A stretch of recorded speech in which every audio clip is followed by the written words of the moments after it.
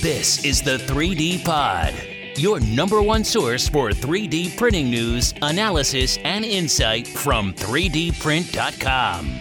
Now, here are your hosts, Joris Peels and Maxwell Bogue.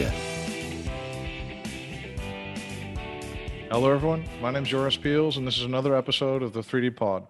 Welcome, and with me, as always, is Maxwell Vogue. Hey, Joris, how you doing? I'm doing well, Max. How are you doing?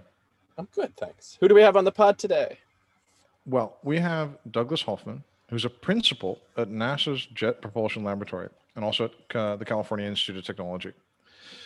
So I did not even know they had unruly children at JPL, but he works at JPL, and he founded the metallurgy facility and the co-development. He co-founded the Materials Development and Manufacturing Technology Group, and also co-founded the Additive Manufacturing Center, all at JPL. And he's also one of the leading scientists worldwide in what's called either what's called bulk metallic glasses or amorphous metals. So that's also really interesting.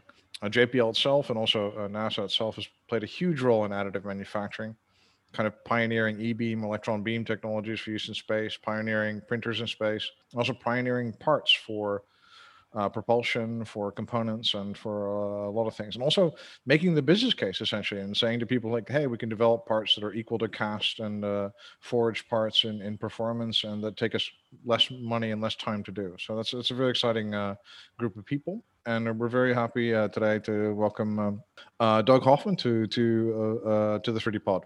All right, good morning. Thank you very much. So before I get started, just standard boilerplate.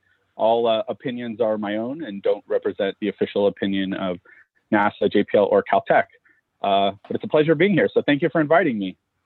Yeah, thanks for coming. Yeah, thanks for coming so much. I've been a huge fan of yours for a long time. For the bulk metallic glasses work you do. So I think I for one will want to start. And this is not only because I own bulkmetallicglasses.com. But I would like to start with bulk metallic glasses. Or what are they? I think it's one of the most interesting materials out there at the moment.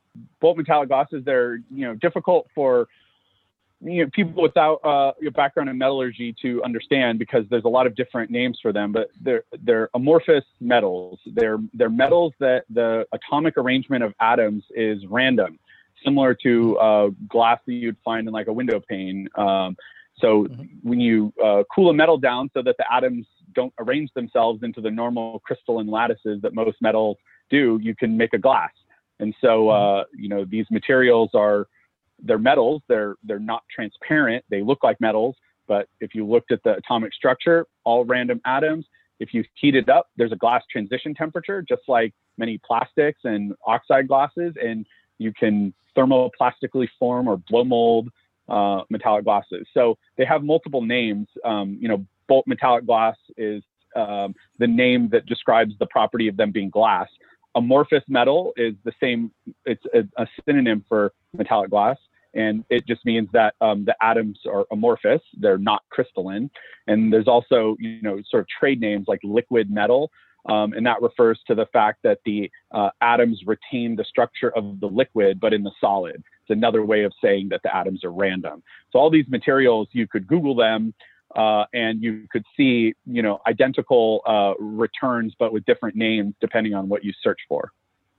No, that was the case in 3D printing as well, right? We had like 7 different technologies, all the same thing, but no, what you're doing is different than what I'm doing. You're doing DMLS. I'm doing laser powder bed fusion. They're doing selective laser melting. And the other guys are doing laser cusing. Yeah. Laser cusing was my favorite. I use 9 lasers, so it's different. You're basically trying to get around other people's trademarks, so that's why you name it something different. Not exactly the same here. You're trying to get around different names for the same thing. So what? The interesting thing, of course, is that bulk metallic glasses was difficult to manufacture them generally, but we can make them with 3D printing, right? And that leads to. So why would you want to do this in a space context? To me, it's like the idea is having gears that last much, much longer than conventional gears and these kind of like surfaces. That's very, very exciting.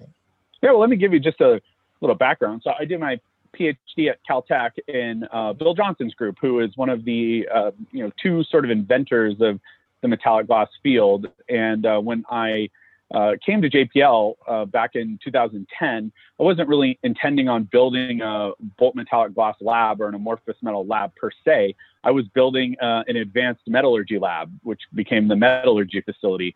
So our job in that lab was to develop new materials that would allow JPL spacecraft and rovers to handle extreme environments. So when we're looking at some of the problems that rovers and spacecraft have, with space and with planetary bodies, we tried to develop material solutions that were going to work better than the standard thing. So the metallic glasses came up almost instantly with the gear systems for rovers that were on Mars, gears that need to operate cold without lubricant if possible, and that were tough enough to survive the entry, descent, and landing systems. So this was, I was hired the year that the Mars Science Lab Curiosity was launched. So it was, kind of a big deal thinking about how new materials could solve these problems. So it, you mentioned the 3D printing of metallic glass, but we weren't really interested in a particular manufacturing technology. We're interested in what materials give us the ability to survive longer so that we can do more science. And amorphous metals manufactured anyway into gear systems, like you mentioned, could give us that advantage. So that's why we started studying them. What's so special about the performance of these materials as gears? I mean, I think the non-lubricant, especially for the Mars environment, these kind of extreme cold environments, okay, that's going to be a great plus compared to anything else. But what makes these materials so suited for things like gears? Yeah, so there's a couple kinds of gears that we use on these rovers. There's planetary gearboxes, and there's strainwave gearboxes that you would use in like robotic arms and in pick and place robots. And these are kind of different gear systems. I think in general, what happens with our rovers, the Curiosity and Perseverance, is that all the gears in them are made of steel, and they're wet lubricated to make sure they function. But because of the temperatures, that wet lubricant would freeze if you didn't heat them. So we've got to use a substantial amount of power from the RTG on the rover to heat the lubricant in the gearboxes so that the gears can run without wearing down. So that uses about 25% of the discretionary power of the rover just to heat gearboxes, and it takes about 3 hours. So that is a frustration. So the motivation to try to switch wet lubricated steel gears out with unlubricated or dry lubricated other gears is high. Now, of course, you could have used ceramic gears, but as you saw from that incredible video that JPL posted about the rover landing on the surface, we're nervous about that sort of violent landing breaking the ceramic gears. So we're looking for gears that are maybe 20 times tougher than ceramics, but that have the ability to have wear resistance similar to ceramics. And that's metallic glass. So surprisingly, the glass gears that we proposed for building gearboxes out of, they're much tougher than ceramics, but they have similar wear resistance. So you can make gearboxes that will run without having to conventionally lubricate them. They'll run dry.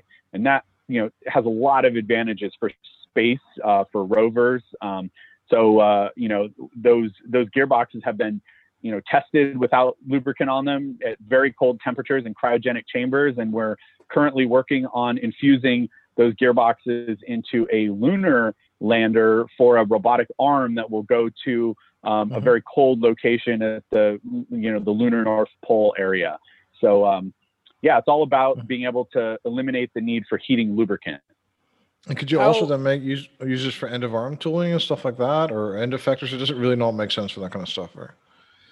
So for drive wheels, we're typically using the planetary gearboxes, but in the end effectors and the robotic arms, that's where you need the high torque, low backlash strainwave gears. And metallic glasses also make wonderful strainwave gears because they have very high elastic limits. They can be injection molded into complex parts, and they can run also without lubricant extremely cold because they don't get brittle when they get low temperature. So it makes them kind of ideal for these space robotic arms and drive systems. But of course, you have gearboxes and all kinds of spinning mechanisms and so on spacecraft and antennas and so on. So they have a lot of potential future uses. how difficult is this material to work with? It sounds like a dream material, but Mhm. So like every new material, there are challenges, and there's a long lead time between when you first invent a material and when it flies. So we started developing the metallic glass gears back in 2010, and we're only now just integrating those gearboxes into flight systems for the lunar surface. So, with every, wild new material, there are new things you have to learn about manufacturing them and then qualifying them for spacecraft. And so the lesson with metallic glass is, trying to get amorphous glassy metals into space applications is sort of a parallel lesson that we have been learning with metal 3D printing and all the materials, some standard materials, some new materials, as we're trying to also infuse them into spacecraft. All the same sort of rules and barriers apply along the way. What temperature does the amorphous this material like glass transition at? At what temperature are you extruding it? It's a good point. So if you're going to, I guess I didn't answer your question all the way. When you're manufacturing metallic glasses, you have a bunch of options. You can melt the alloy, take it to above the liquidus, and you can injection mold it. And there are injection molding machines that just take the molten liquid, put it in a shot sleeve, and inject it into your final part. You can also thermoplastically form it. So, by the way, the liquidus temperature for some alloys it's 600 C. For others, it's up to 1,000 C. Okay. So the 400 degree window between 600 and 1,000, and you typically injection mold at 1,000 or above. Thermoplastic forming or blow molding, which can also be used.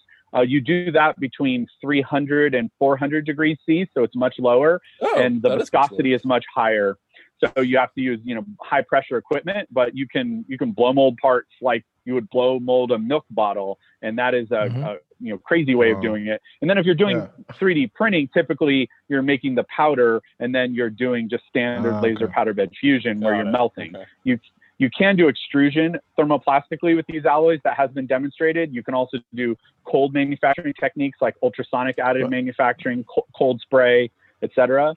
So any of the metal 3D printing techniques, with the exception of binder jetting, you can use with metallic glasses.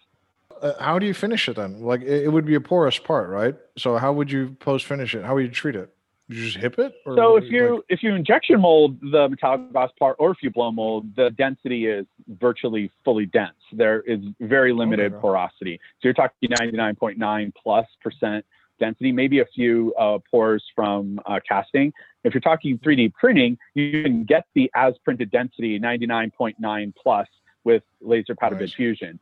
The metallic glass is, has high viscosity in the liquid, and you can print pretty well with it. But you typically can't hip these alloys, like you said, because doing a hot isostatic press would crystallize the glass.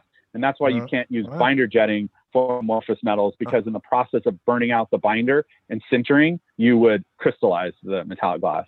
Can you impregnate the metal the same way you do with like a sintering, like add a lubricant to it? And then back to the previous one, like, can you not impregnate the steel with some really low temperature functioning lubricant?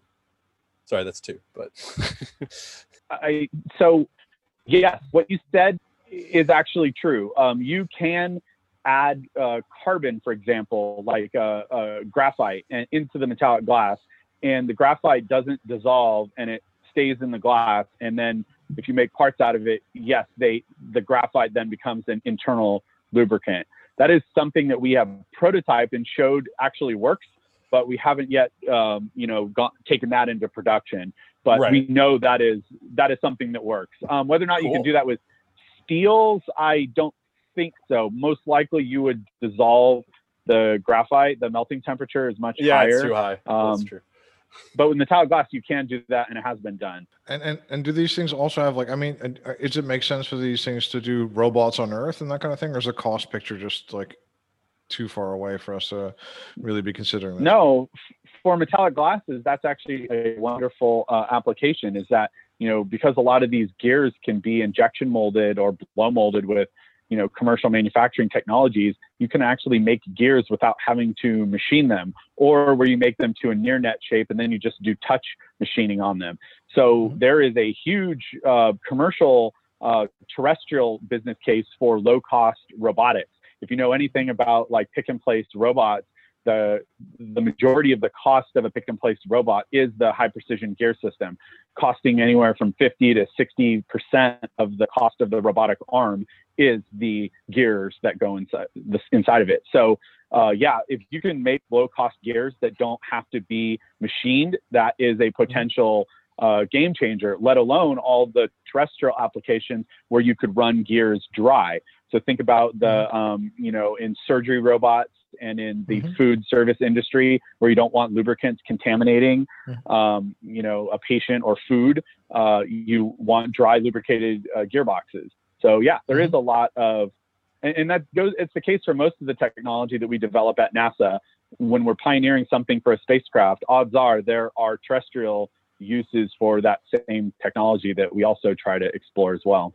Like Tang, so, for example. Yeah, like Tang. Or memory foam. So as obviously you're focused on the JPL uses for this, but like what's the process of this reaching the wider world? How can I, for example, as someone who manufactures product, start to look at this as a potential technology to start implementing? Oh, well, if you're talking about amorphous metals in particular, there are a number of commercial companies now around the world, in the US, in Asia, and in Europe, that explore commercial applications for these. So there are many companies that one could go to get prototypes made and test them out, depending on what applications you're interested in. I'm going to do that. And Max is thinking about lots and lots of things, of course. Now, I am. What's your minimum wall thickness? What's your minimum wall thickness? That's the next question. With casting or with printing? With printing, probably. But casting also. I mean, I think the tiny gearboxes for medical device stuff is really interesting. I think it is. Yeah, I mean, you can make very, very small parts and parts with very thin walls. You can make the walls of flex blinds for strain wave gears, which are 250 micron thick, with injection molding or blow molding, either way. Oh, wow. Yeah. With blow molding, you can blow mold from a thin sheet. So, actually, you probably can't see this, but you can hear it in my microphone.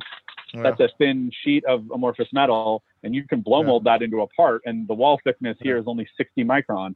So if you make that into a part, the wall will be less than 60 micron thick, and that's easily done. Wow, that's really exciting. So Doug just showed us like a little thing that looks like a little bit like bendy red Reynolds wrap. Essentially, it's really shiny. Right? It's like a thin sheet of it's a really tiny, thin, shiny sheet of bendy, kind of like it looks like a polymer infused Reynolds wrap. Let's say.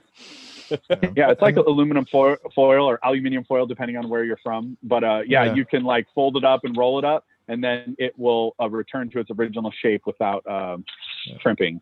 So. Wow, it's very springy. It's like reusable aluminum foil. Remarkable material. Yeah, right. Yeah, I see you touching it. I assume that there's no harmful side effects or anything like that. There's not any crazy chemicals that you can get. So it's like a nice, safe metal. Yeah, I mean, metals are metal. So, if you have a solid metal, odds are it's going to be fine to touch it. There's few exceptions, especially metals that are alloys. So these are alloys of titanium or zirconium or copper with other elements, and they're perfectly safe. And let's talk a little bit more about the additive side. You explained before that you worked on additives. Like we always look at it like NASA kind of had to do this technology. I mean, you guys you were looking at this like a weight saving technology that can consolidate parts, that can redesign kind of like optimized internal cavities and things like that. That must be it's a dream technology, but it must have been quite a struggle to get it to work. Yeah, let me give you a background on how JPL got involved.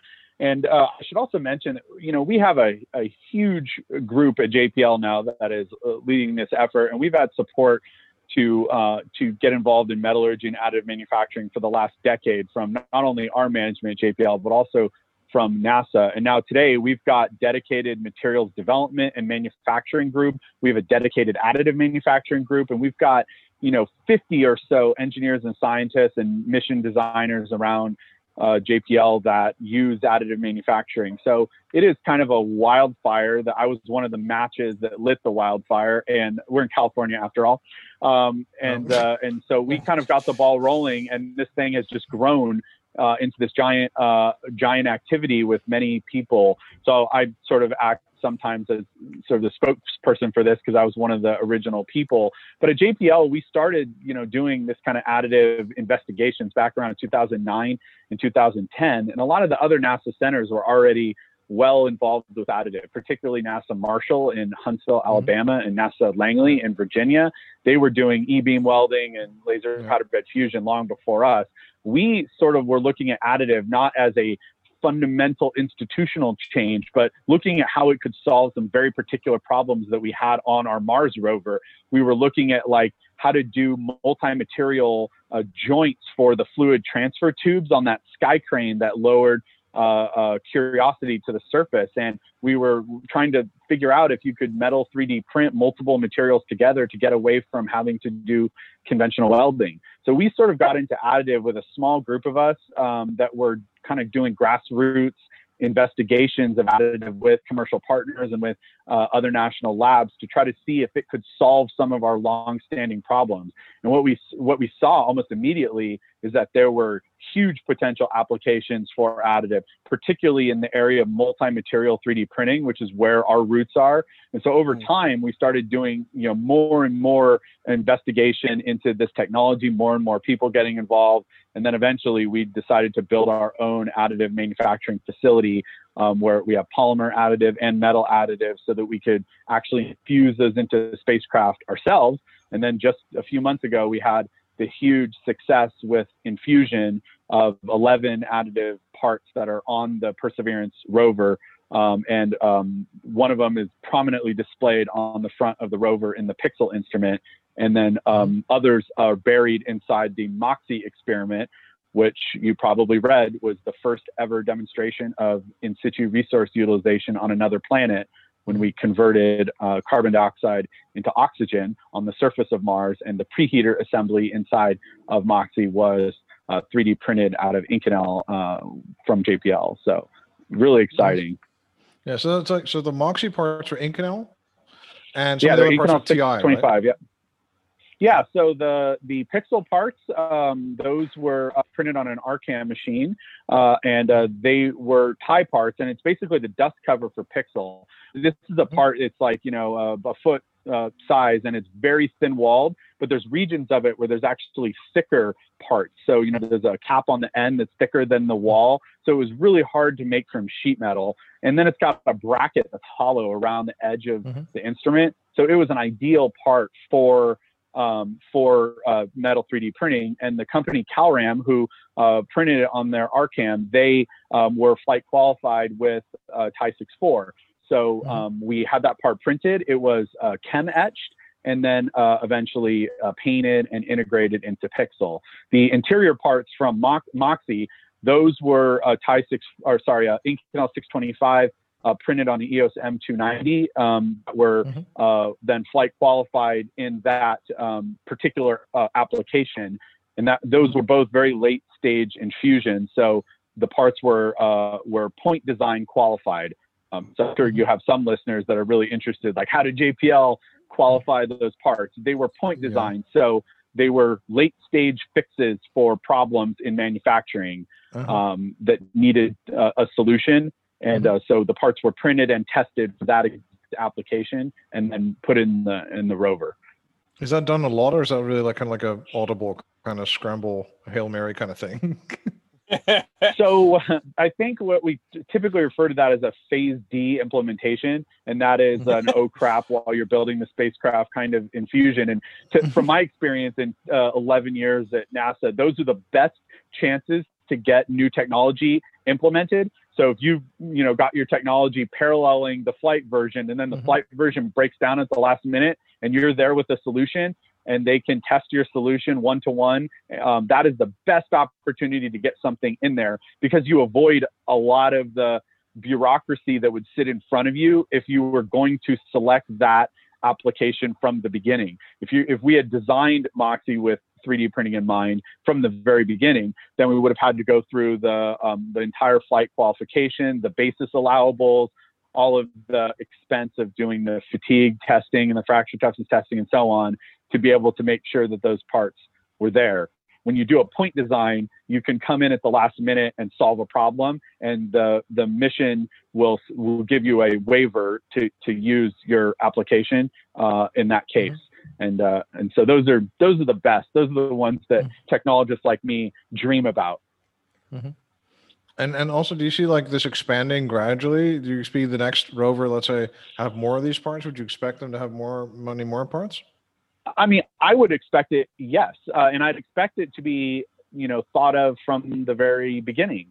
So, instead of late stage additions, we are interested in working with our designers to have parts utilizing additive all the way from the beginning. And it's not just for what I consider to be mundane things like brackets and things like that, but multifunctional parts where the additive adds value that you couldn't get with traditional manufacturing. And so that's what we saw with Moxie and with Pixel. Moxie, one of the parts had an internal passage through it that was impossible to machine. And Pixel had this very hollow, frame around the edge that would be impossible to machine. So now in a future, you would expect having heat exchangers embedded into the metal parts, or you would have some sort of multifunctionality that is into those parts. And that's where, additive makes a huge difference. It's not about just reducing mass through topology optimization. It's about adding something unique that you can't do conventionally. Yeah, I really think that I like this parts consolidation part, and also like if we look at, for example, what we call in the FDM world, like the infill, right? If we talk about the structures we can make inside in between the walls of a part, and making structures there, changing the wall thicknesses and densities there, I think, apart from just making gradient parts generally, I think just making parts, I'm going to be really confusing now. Apart from using gradient processes to make, and part of making gradient processes to make parts, we can also make parts more gradient, right? Yeah, my coworker and good friend, Scott Roberts, who's also in the same group as me, he has been working for the last several years on heat exchanger technology that uses what, like you said, an infill, but it's an infill that is porous material strategically designed for doing heat exchangers. And they haven't, published a lot of their work, but I've seen their work, and I've seen, what's going on in commercial industry. And it is one of the most exciting things that I've ever seen, turning 3D printed parts into heat exchangers. So there is, some information available on that work, but it is so amazing. And I assume that there are, a lot of other companies, big space companies and so on, that are similarly developing, custom heat exchangers. And if designed properly, you can do orders of magnitude improvement in thermal management by using additive with strategic infills. So from everything I've seen in additive, that is the area that I'm most excited about for the future. Yeah, and specifically in heat exchangers, not like heat sinks, for example, or something similar, like. Yeah, like you're talking like pressure systems too. So pressurized fluids with phase changes and things like that, not just fins. Okay. Right. That could be very exciting. I can imagine for you guys it could be very exciting to everything that moves, everything you want to get to move, everything you want to articulate, whatever you could optimize it.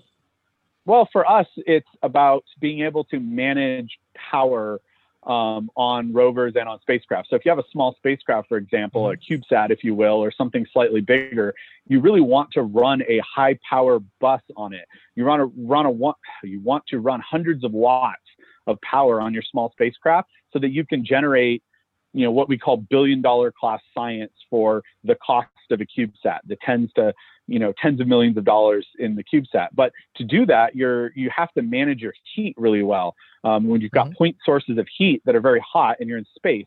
So being able to develop pump fluid loops, for example, that are integrated into your structural chassis, now you're able to run your spacecraft with higher power, which allows you to get bigger science out of a smaller package. So part of things that we would like to do in the future is get more distributed Earth orbiting spacecraft that are constantly looking down at Earth, but with powerful instruments on them cheaply.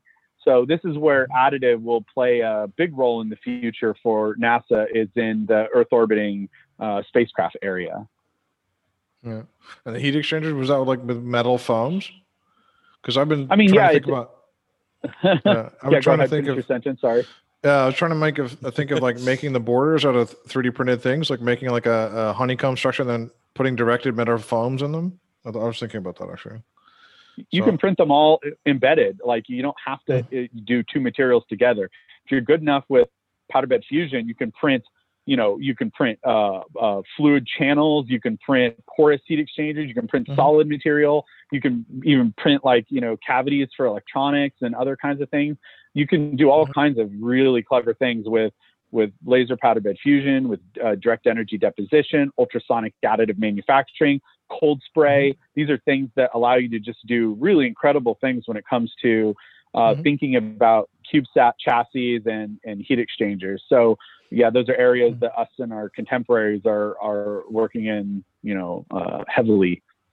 Yeah, it's really interesting that you mentioned your ultrasonic additive manufacturing. That's like Fabrasonic, essentially. I mean, I think it's a technology name, but they're the only ones doing it at the moment that I know of, at least. Yeah, and you're right.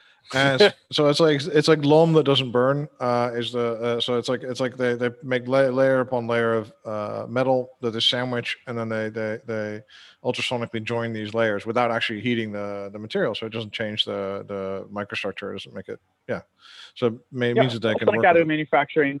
It's in the class of sort of below melting temperature. They call it cold, but it's not exactly cold. But it's you're not melting. So there are classes of additive manufacturing where you're not melting. So ultrasonic additive, cold spray. There is my mind just went. My mind went blank. So cold spray, UAM, and friction stir additive manufacturing. That was one I forgot. These are all processes that are below the melting temperature technically. And so we have explored ultrasonic consolidation additive manufacturing for a long time. And we started working with NASA Langley a long time ago, who had an ultrasonic welding device from the old Edison Welding Institute out of Ohio State. So we've been looking at that as a potential application for a long time, particularly because that technology was one of the first technologies available that allowed you to 3D print aluminum 6061 and 7075, the aerospace aluminum alloys. And because you weren't melting, you weren't dealing with the hot cracking issues that have been difficult for powder bed fusion and directed energy deposition. But moreover, you could embed things in those structures, particularly cooling loops.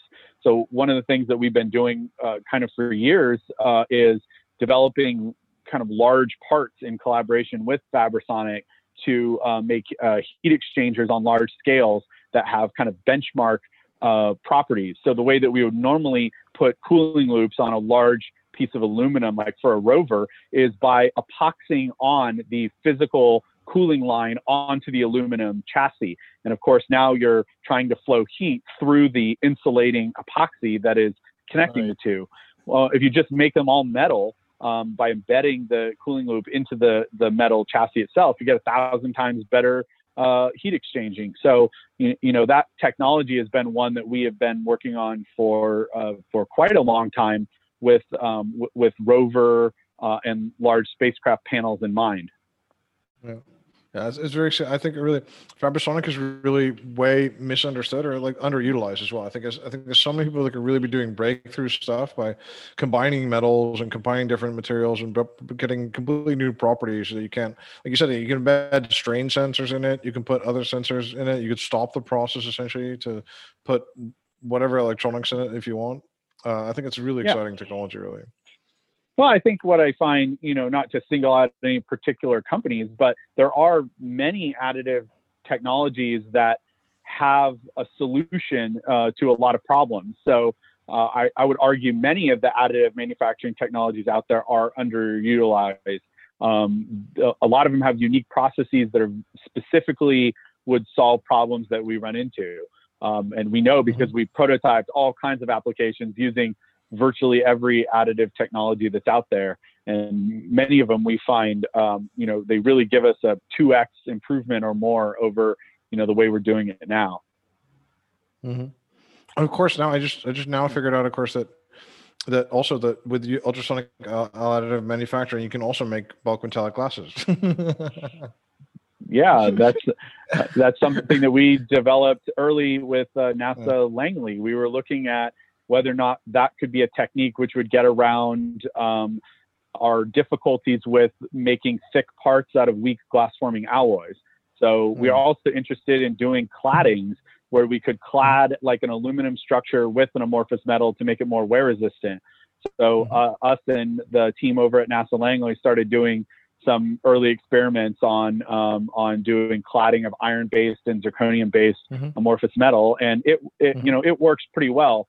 Of course, as you start making the part thicker, that's where we ran into some issues with the tearing and the bonding. Ultimately, we were hoping that we could make plates that were thick enough that we could like wire EDM gears out of them from alloys that would be otherwise too difficult to manufacture conventionally, like nickel-based metallic glasses or iron-based metallic glasses. If we could just make 3 millimeter thick plates of them, then you could use our incredible machining capabilities at JPL to make gears and other parts out of them. Yeah. It sounds really very exciting. What if I was like a materials manufacturing company or maybe an OEM, and I'm like, oh my God, I want to get involved with JPL or something. How does that work even? I mean, how would you work with companies? Do you reach out, or is there like kind of like co-research stuff you can do together? How does this work?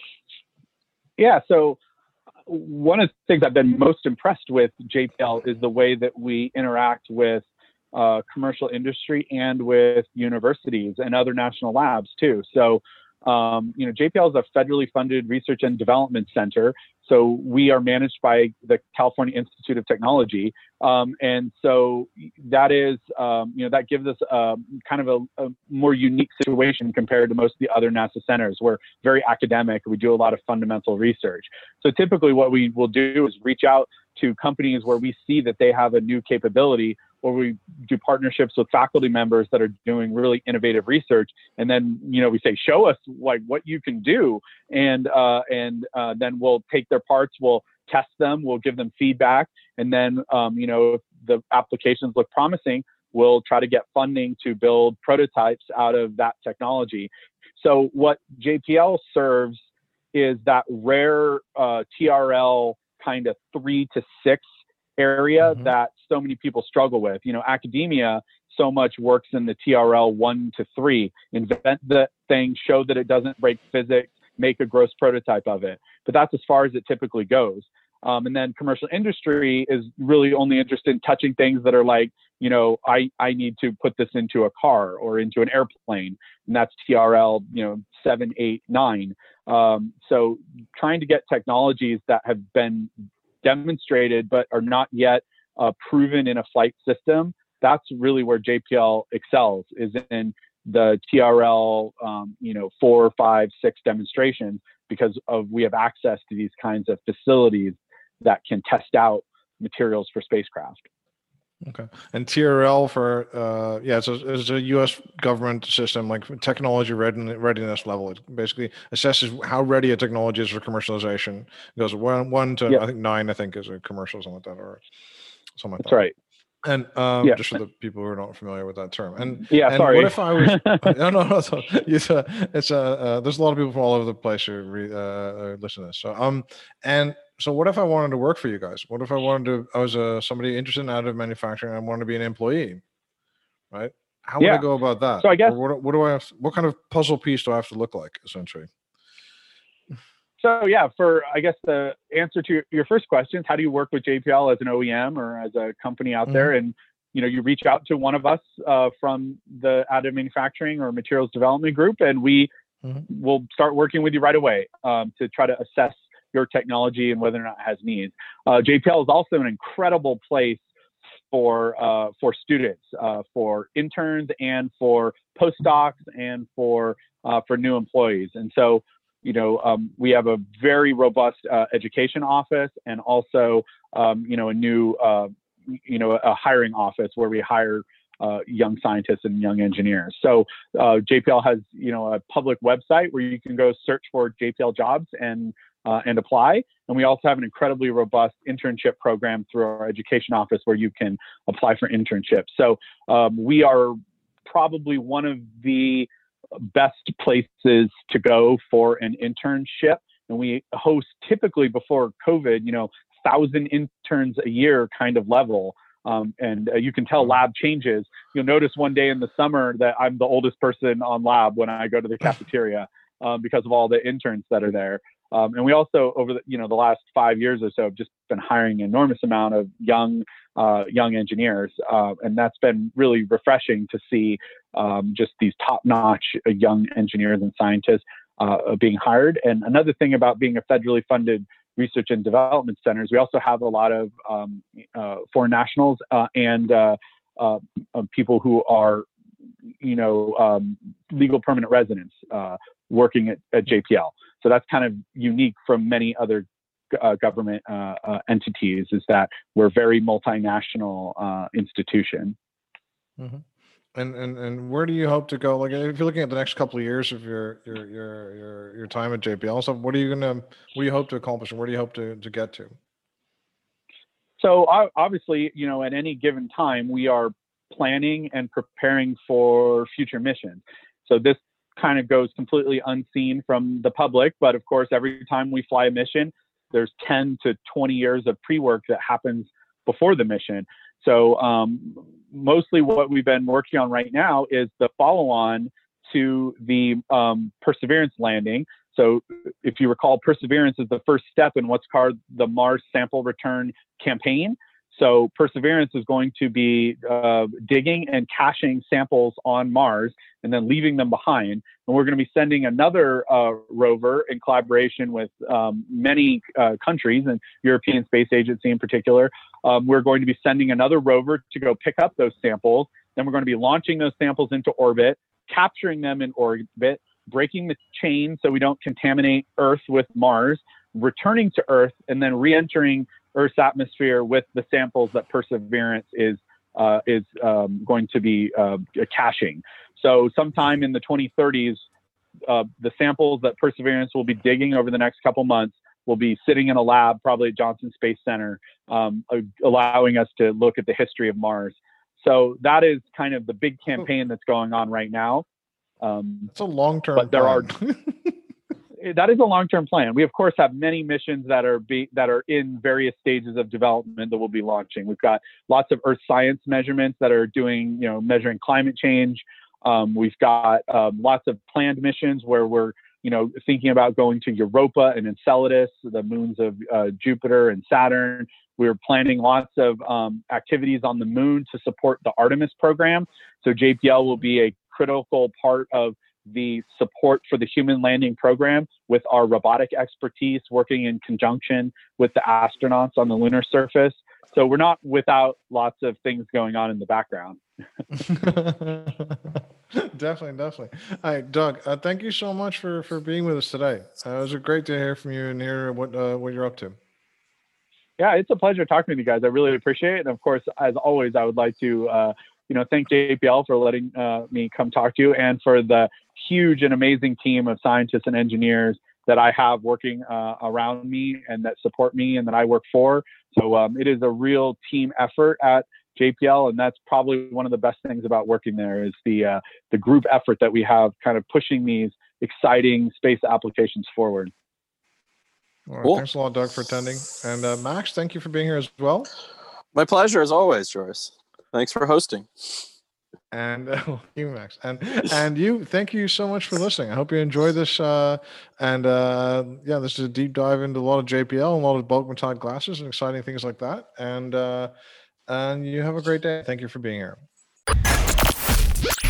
You've been listening to the 3D Pod. For more information on what you just heard or to subscribe, visit www.3dprint.com or follow us at 3dprint_com.